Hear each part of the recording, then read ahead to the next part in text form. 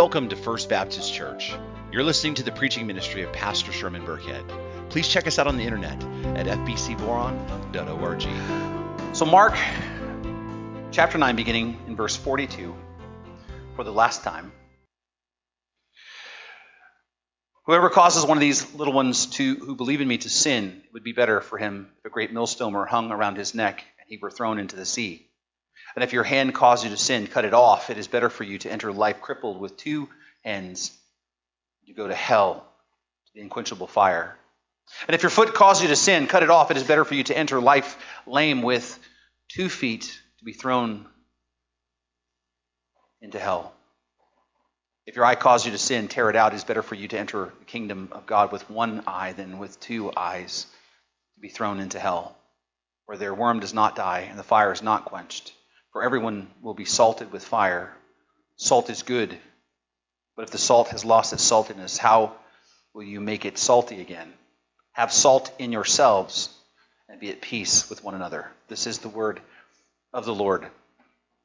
Pastor and author John Piper once wrote, "People don't enjoy salt, they enjoy what is salted. We are the salt of the earth.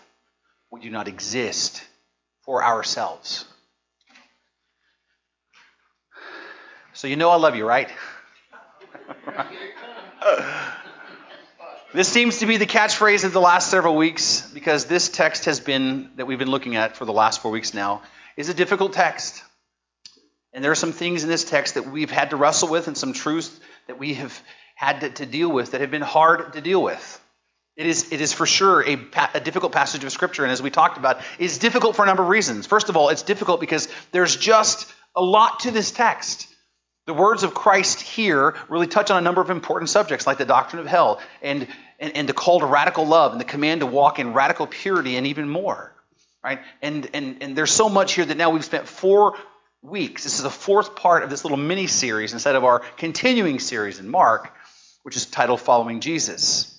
The text is also difficult because this text deals with some very tough subjects, like the reality of hell and the horror of what hell is, and the serious nature of our sin, and the call to loving our brothers and sisters in Christ with a radical, selfless kind of love, and the call to radical purity. Right? These have been some of the most difficult subjects to think about and to talk about and to wrestle with. This passage has been difficult, and it's also been difficult because this text, as we talked about as well, has a number of textual variants in the text. Or in other words, there's some disagreement between some Greek manuscripts and other Greek manuscripts. And what we've come to understand is that some of the later copies of the Greek has additions to the text, which is what we saw a few weeks ago. There are 2 additional verses inserted in later manuscripts that's reflected in certain translations like the King James and the New King James. These are repeated phrases that just simply don't exist in the original Greek text. And today we're going to actually see another insertion into the text. Now, understand, these insertions, they don't change the meaning of the text. And to be sure, there probably were marginal notes that were later then copied into the text. But the thing is their existence bears witness to the fact that this is a difficult text to interpret, which is the 4th reason why this is difficult. Right? This is a difficult text to interpret. I mean, if you think about it, it's like Jesus is talking about difficult things such as, like millstones being hung around your neck and thrown into the ocean. They're very strange word pictures, right? He talks about hell and plucking out your eyeball and cutting you off your limbs. He talks about things like being salted with fire. There's some difficult imagery here that requires very careful study to keep this text in its proper context. This text right here requires work to understand it. It requires that we spend the time, and that's what we've done. We spent 4 weeks slowly kind of unpacking and dealing with the difficult issues. And what we've come to understand, though, in the course of our time together, that in context, this entire passage of Scripture is about radical discipleship. That's what it's about. This text is a summary of the radical life that those who follow Christ are called to live. Following Christ is about living a life of self-denial and sacrifice. Jesus said very plainly, what? If you're going to come after me, then you need to deny yourself, pick up your cross, and follow me. He also made a point to help us to see that it's about being selfless. Those will be the greatest in the kingdom, or to be the least. It's about humility and service. It's about valuing and loving and serving even the least important person in the kingdom. Following Christ is about living in the light of the radical rescue that Jesus Christ himself, God in the flesh, came into the world to save us from hell and the wrath of God. That truth should change us. It's also about walking in the radical love for God and a love for the things that God loves. And what does God love? His children, all of them.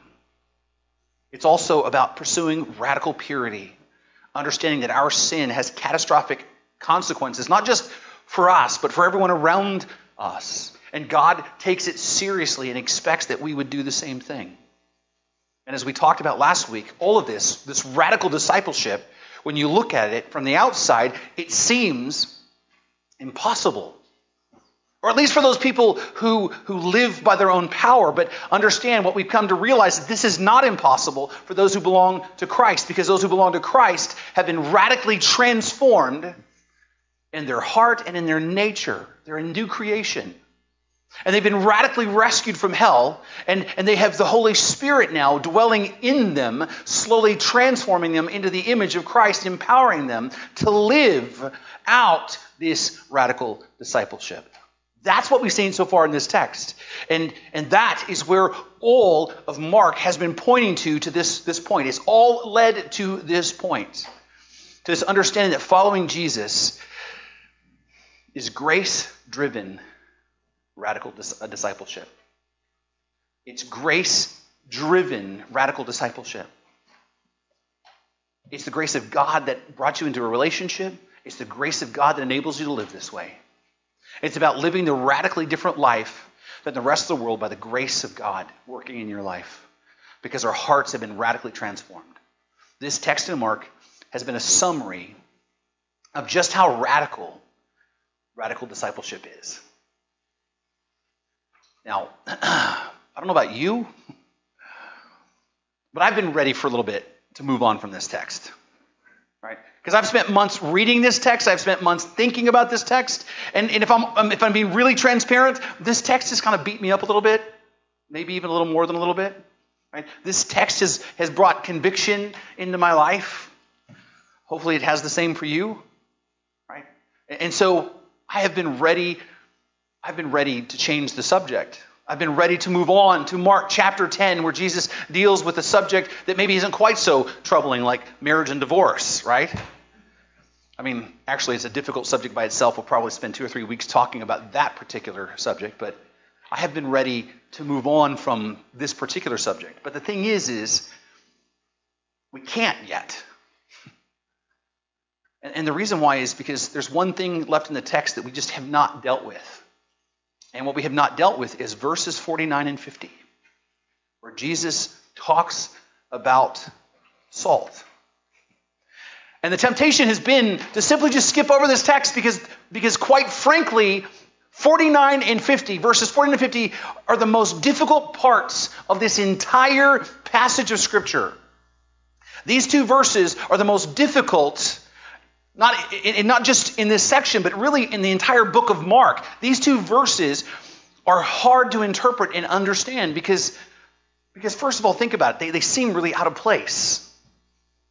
I mean, Jesus talks about how important other believers are to him, right? And he talks about our need to not cause them to stumble, and how he talks about the reality of hell, and he talks about how serious our sin is, and how we're called to live in radical love and radical purity. And then he's like, oh, by the way, let's talk about salt and how salty salt is.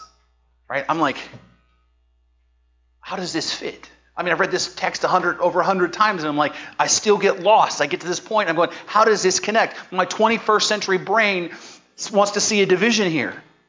It doesn't seem to connect. It's difficult because it's hard. It's a hard text to interpret. In fact, this text is so hard to interpret that I read in one of the commentaries and I read several on this text, but one of the commentaries that I read noted that they have seen over 49 different interpretations of this text throughout other commentaries, that other theologians and scholars have wrestled to interpret this text. 49 different interpretations of this text. Right? This is really, sincerely, one of the most difficult passages of Scripture to deal with. Right? And it would just be easy, it would have been really easy for me to just read a commentary, pluck some things out, cover it real fast, and then move on. But the Lord wouldn't let me do that. Okay? This text is one that we need to tackle. It's one that we need to deal with. And the reason, first of all, is all Scripture is breathed out by God and profitable for teaching and reproof and correction and training in righteousness. All Scripture is the Word of God. That means every verse, every word is important and valuable and useful to help us grow, which means this text, as difficult as it is valuable and useful to us, and we would do well to do what we could to understand it. We need to tackle this text because it's the Word of God. And secondly, we need to tackle this text because once you actually understand what Jesus is saying here, you will see that this is the overarching point that Jesus has been driving at since verse 33, when the disciples begin to argue about who is the greatest.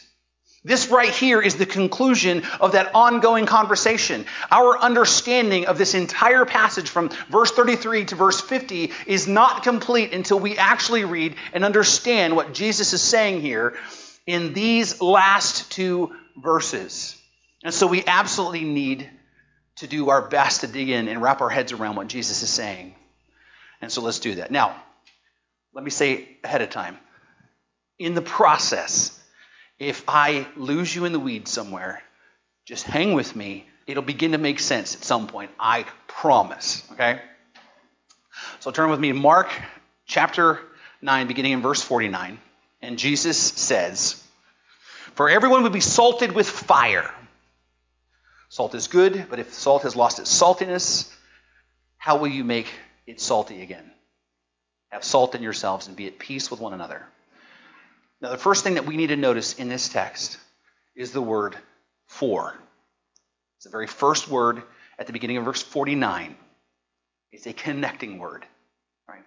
When you see the word "for" or the word "therefore," you need to always ask the question is, what is that word "for" there for? Because it's there for a reason. There's a reason it's in the text. Right? And it's a word that connects. It's a connecting word that Jesus uses as basically telling you what Jesus is about to say is connected to what he has already said. This word "for," which you can substitute for the word "because," is there to tell us that this is a continuation of the same thought, which means that verses 49 and 50 cannot be separated from the rest of the text, as our temptation is. We can't take 49 and 50 and say this is something that Jesus is talking by itself, unrelated to everything else he's said. Right? And we can't say that everything else he said is unrelated to verse 49 and 50. Those things are connected. Right? And so this word "for" helps us to see that. So we must understand that 49 and 50 has to be connected to, in context, to what he's already said. The second thing to notice is in this text is how many times Jesus uses the word "salt" here. The word "salt" is used in some form or another 6 times in these two verses. You have Jesus saying that everybody's going to be salted with fire. Salt is good. If salt has lost its saltiness, he says to make it salty again and have salt within yourselves. 6 times Jesus says that word in 2 verses. Now, if you're someone who wants to learn how to study the Bible, and I hope that's everybody in this room, if you're somebody who wants to learn how to study the Bible and really know what the text is actually saying and what it means, one of the foundational things to pay attention to when you study the Bible is repetition. Anytime you see a repeated word or a repeated phrase or a repeated idea in the text, you really want to slow down and pay attention to what's being said, because this gives you a clue to what the text is about. Anytime you see repetition in words or phrases or ideas, you should pay close attention, especially when you see words repeated 6 times, just like what we see here. And so what we can see very clearly is the meaning of these 2 verses is heavily connected to the word salt, which means everything else that he's been talking about is also heavily connected to the word salt and what Jesus means when he says the word salt. You see, if we're going to understand this text, we need to understand what Jesus himself means when he uses this word. Because obviously, Jesus is not literally saying that you're going to have flaming salt hurled on you. Praise the Lord, that's not what he's talking about, right? And when he says you need to have salt within yourself, he's not saying you need to increase your salt intake, all right? Because obviously some of us need to actually cut back on a little bit of that, right? Jesus is obviously using salt as a metaphor for a truth, which means that we have to be careful to try to understand what Jesus means when he uses that word salt. We need to understand this metaphor in his historical and cultural context, which for us can be tough. Why? Because we all are familiar with salt. We know what it is, right? We have our own context to understand it. Salt is cheap and plentiful, and it's everywhere, right, in our world. I mean, you probably have salt at home, probably several different salt shakers. Some of you have like regular salt, and some of you have sea salt, and some of you have seasoned salt. Right? And you go, and most of us are probably going to go to lunch somewhere, and I promise you, on every table there's going to be salt. It's everywhere, and we know, what it tastes like. We know what it looks like. We know how to use it. We even know weird things like if you pour salt on a snail, that booger's going to begin to melt, right? And if you put salt on icy surfaces like roads and stuff, it'll help, give traction as it melts the ice. And we know that French fries just do not taste good unless you put salt on them, right? And seasoned salt is better than regular salt on French fries. I don't care what you say, right? Can you tell I'm hungry? Okay. All right. You see, we have our own historical and cultural context when we think about the word salt. But what we have to do is we have to take all of that, we have to set that aside if we're going to understand what Jesus is saying here, because what Jesus is saying here is rooted in a first century Jewish culture and historical setting. Right? We're going to have to understand those things and look at those things closely if we're going to begin to grasp what Jesus is saying about salt and how it relates to this radical discipleship. Because salt does relate to radical discipleship, whether we can see it now or not. So again, let's look at verse 49. He says, "For everyone will be salted with fire." This is a very odd expression, right? And it's a difficult one to understand where Jesus is coming from. It seems like such a weird thing to say, right? Because it is. It's a really weird thing to say, unless you know something about the Levitical law. Because there is another place in the Bible that salt and fire are used together, which is the book of Leviticus. Right? Which, by the way, that fact right there is the source of the variant in this text. You see, there's a variant reading in the Greek manuscripts. If you read the ESV or the New American Standard Bible, you'll see it one way, and then the King James Version, or the New King James Version, will say it actually a little bit different. There's going to be a substantial difference between the two. And the source of that difference is a scribe understood what Jesus was referring to when he said this, and as he copied his text, he actually probably wrote in the marginal note a little note about this. Kind of like we do. We'll write in the margins of our Bible. And he probably made this note in the margin to help other readers understand the context of this verse, because it's a difficult passage of Scripture if you don't understand the context, even back then.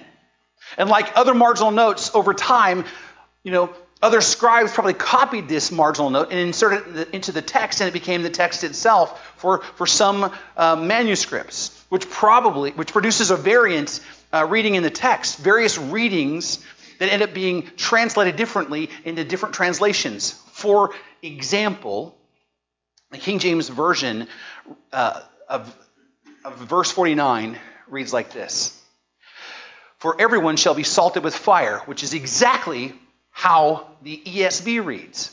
But then there's the additional part that says, for every sacrifice shall be salted with salt. You see, what we have here is the original text, just like the ESV, along with an editorial note that ended up becoming rolled into the text. Because that last part is not found in the earliest and best attested to manuscripts. It's not in the original. Mark did not write that down that way. It is an editorial note, again, that probably began in the margins by a scribe to point people to the context so they would understand where Jesus was coming from. In fact, the words that are written down here actually aren't simply a comment of the text. If you look at this, it's a cross-reference to Leviticus chapter 2. In fact, turn with me to Leviticus chapter 2, and we're going to look at verse 13. And you're going to see exactly where this scribe was coming from. Leviticus chapter 2, verse 13 says, you shall season all your grain offerings with salt. Your grain offering which you burnt with salt. You shall not let the salt of the covenant with your God be missing from your grain offering. With all your offerings you shall offer salt. This editorial note that became part of the later text is almost a word-for-word quotation from Leviticus chapter 2, verse 13. Can you see that?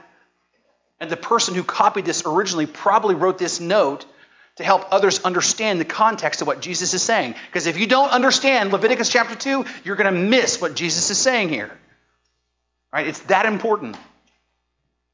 Because Jesus, what he's referring to here, in Mark chapter 9, as the copyist of the text understood, what Jesus is referring to is a sacrifice. That's what he's referring to. Jesus is talking about an offering. Specifically a grain offering. So when Jesus says everyone will be salted with fire, he's referring to this particular sacrifice. Now, again, bear with me, because if I lose you here, I promise it's going to make sense. What we need to understand about the Levitical law is according to this law, there were 5 prescribed offerings in the Old Testament. You have 5 offerings that the law required of people. 4 of them were animal sacrifices, which were the burnt offering, peace offering, sin offering, and guilt offering. These were offerings made with animals that were sacrificed.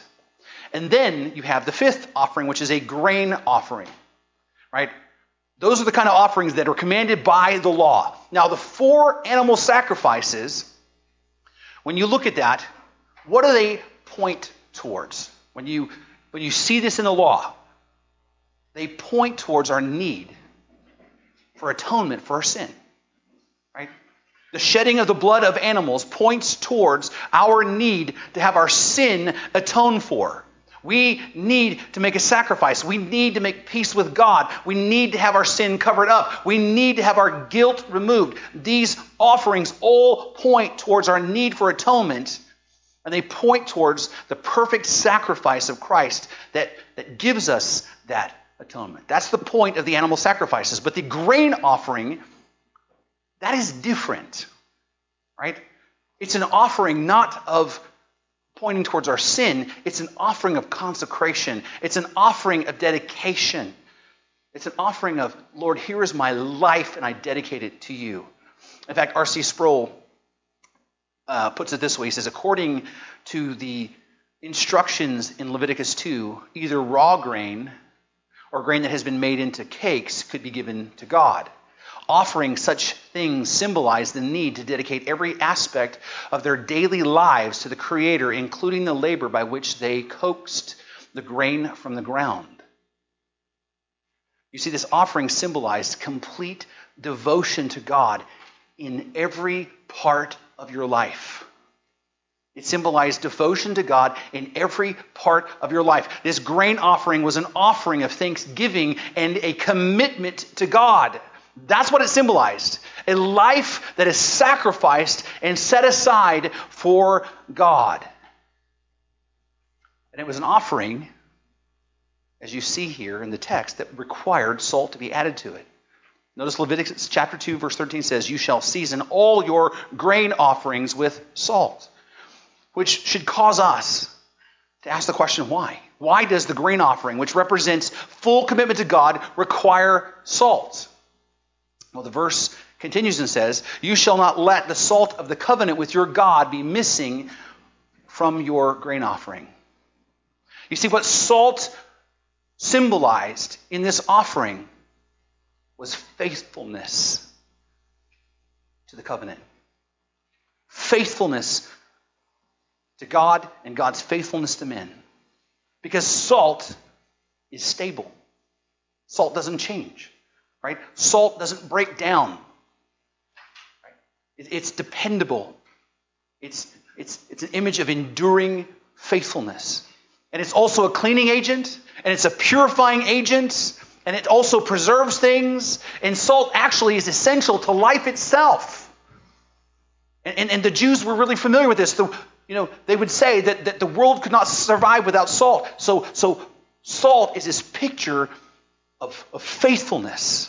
And so this grain offering, what we see is both commitment, full life commitment, and faithfulness before God. And this is the picture that Jesus is pointing his audience toward. And that's why the scribes long ago made a note in the manuscript. They wanted them to see, the reader to understand this. And so what Jesus is pointing to is a sacrifice, a full life commitment to God in every part of your life. Right? And being faithful to that commitment. Jesus is saying radical discipleship is about radical sacrifice. It's about a radical sacrifice. Every part of your life is to be lived and committed to God. That's why he says things like, if you're going to follow me, then you need to deny yourself and pick up your cross and follow me. And expect us to do it. Why? Because we are to be committed in every part of our life completely to him. And when he says that the greatest is the servant of all, and that we should be getting busy serving everyone else, that we should do that, and he expects us to do that. Why? Because we have committed our entire life to him.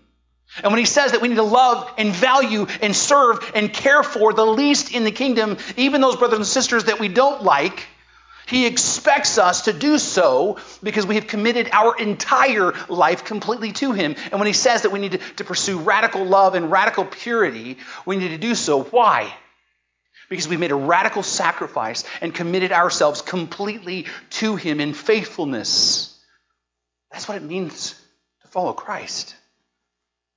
Church family, if there's anything that you hear from me today that you remember and take out of here, it's this. Jesus doesn't want part of your life.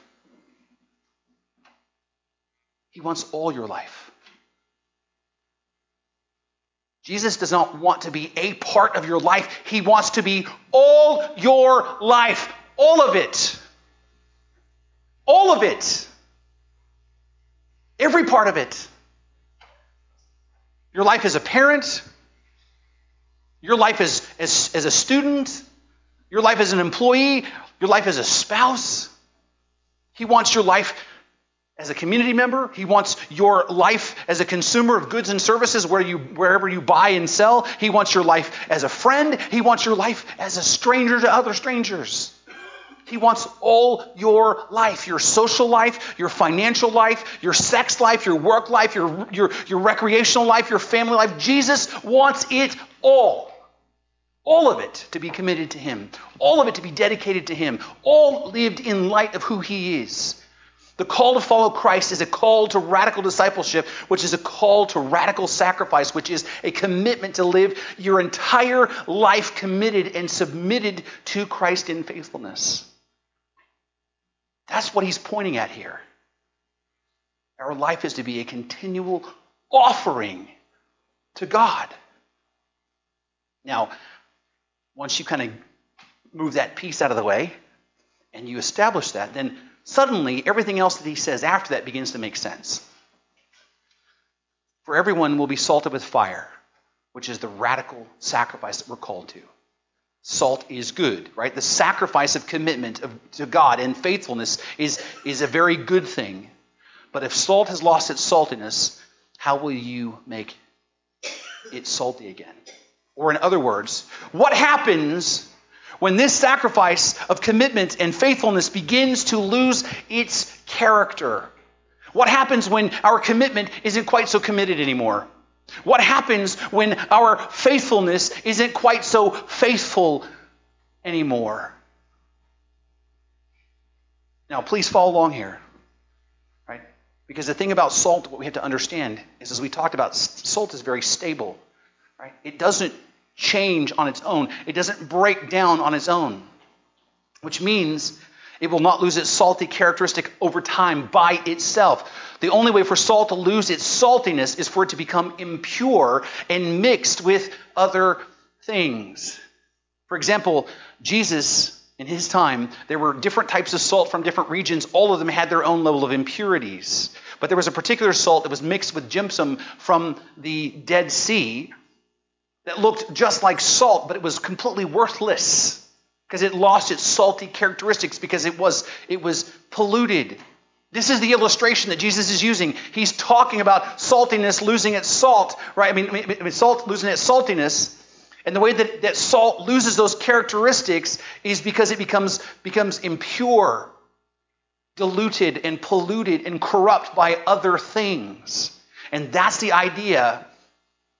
Is sometimes we can allow our commitment to God in the different parts of our lives and our faithfulness to become polluted and diluted and impure. Our radical sacrifice towards God can become worthless and impure. Now, how do you suppose that our commitment to Christ in every part of our lives becomes polluted and impure? Well, in this context here, we see the discussion points us right back to sin, right?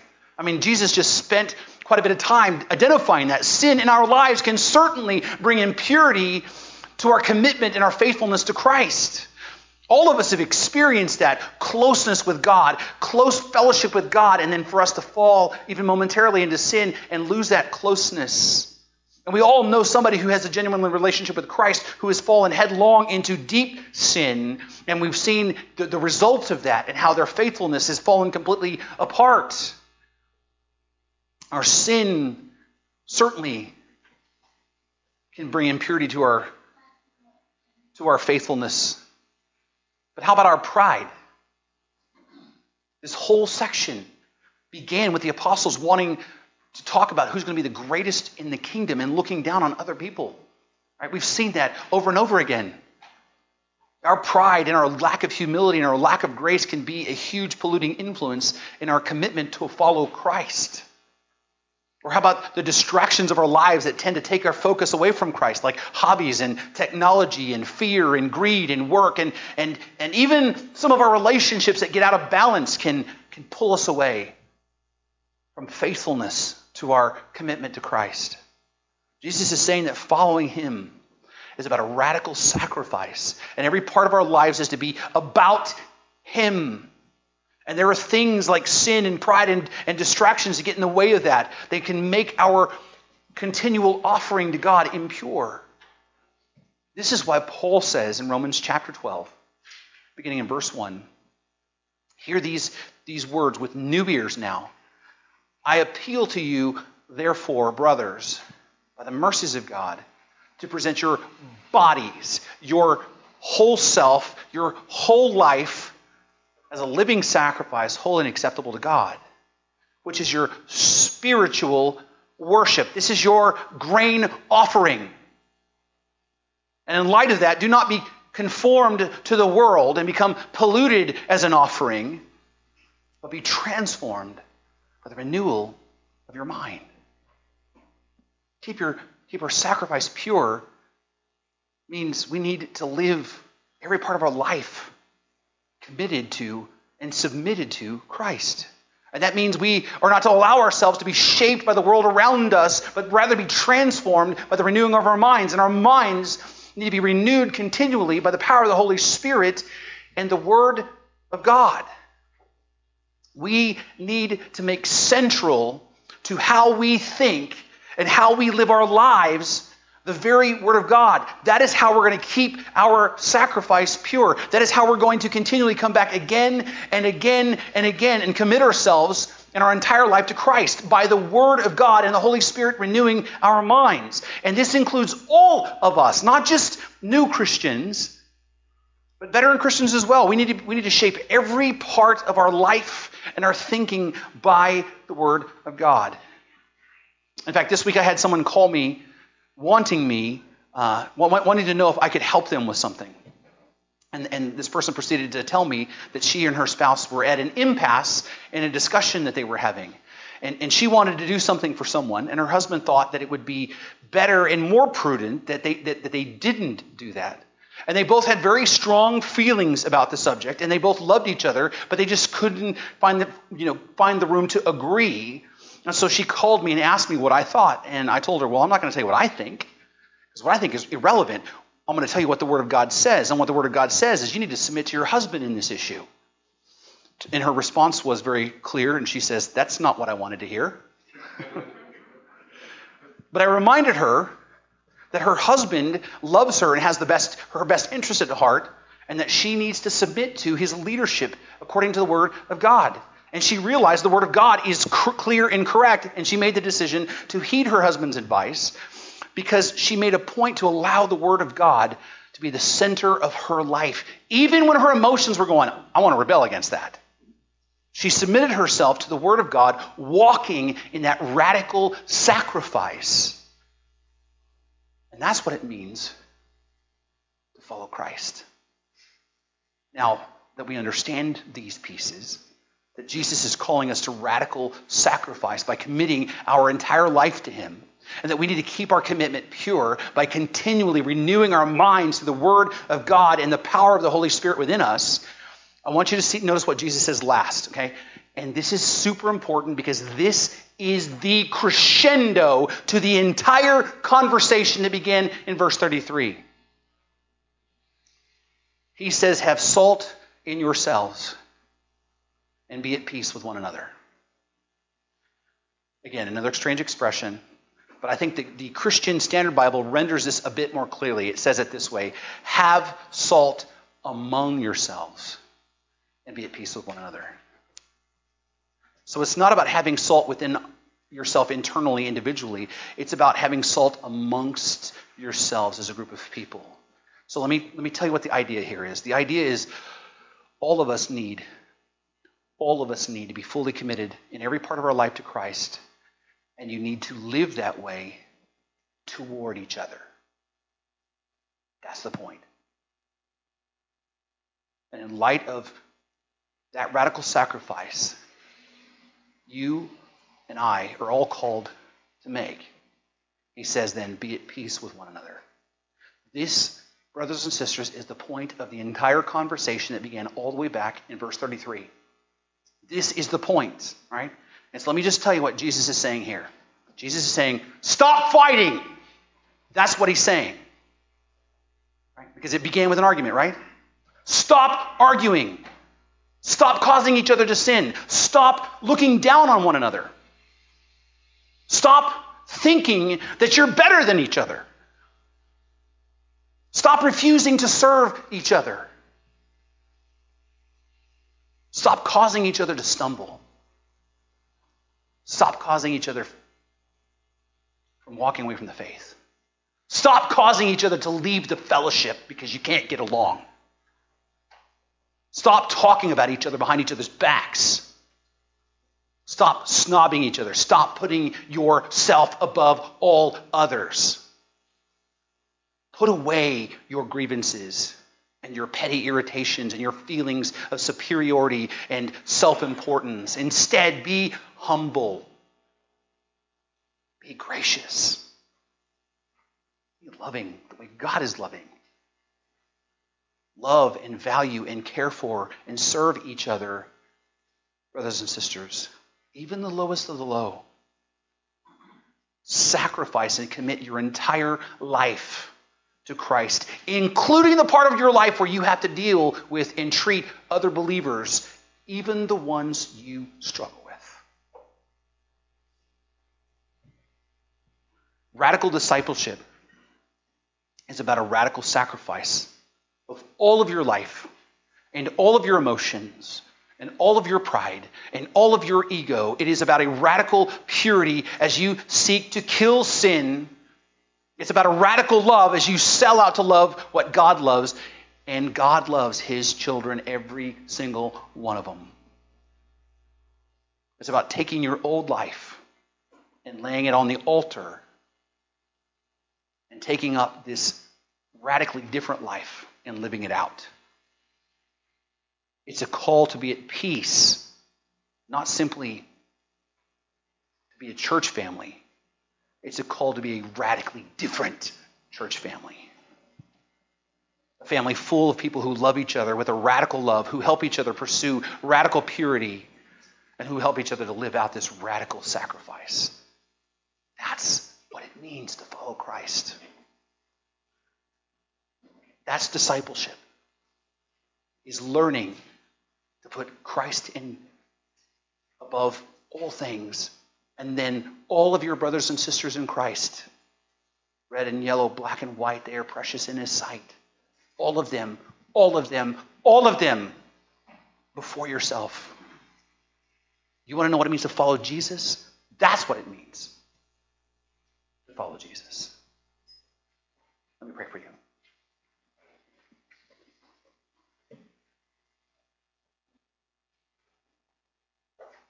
Heavenly Father,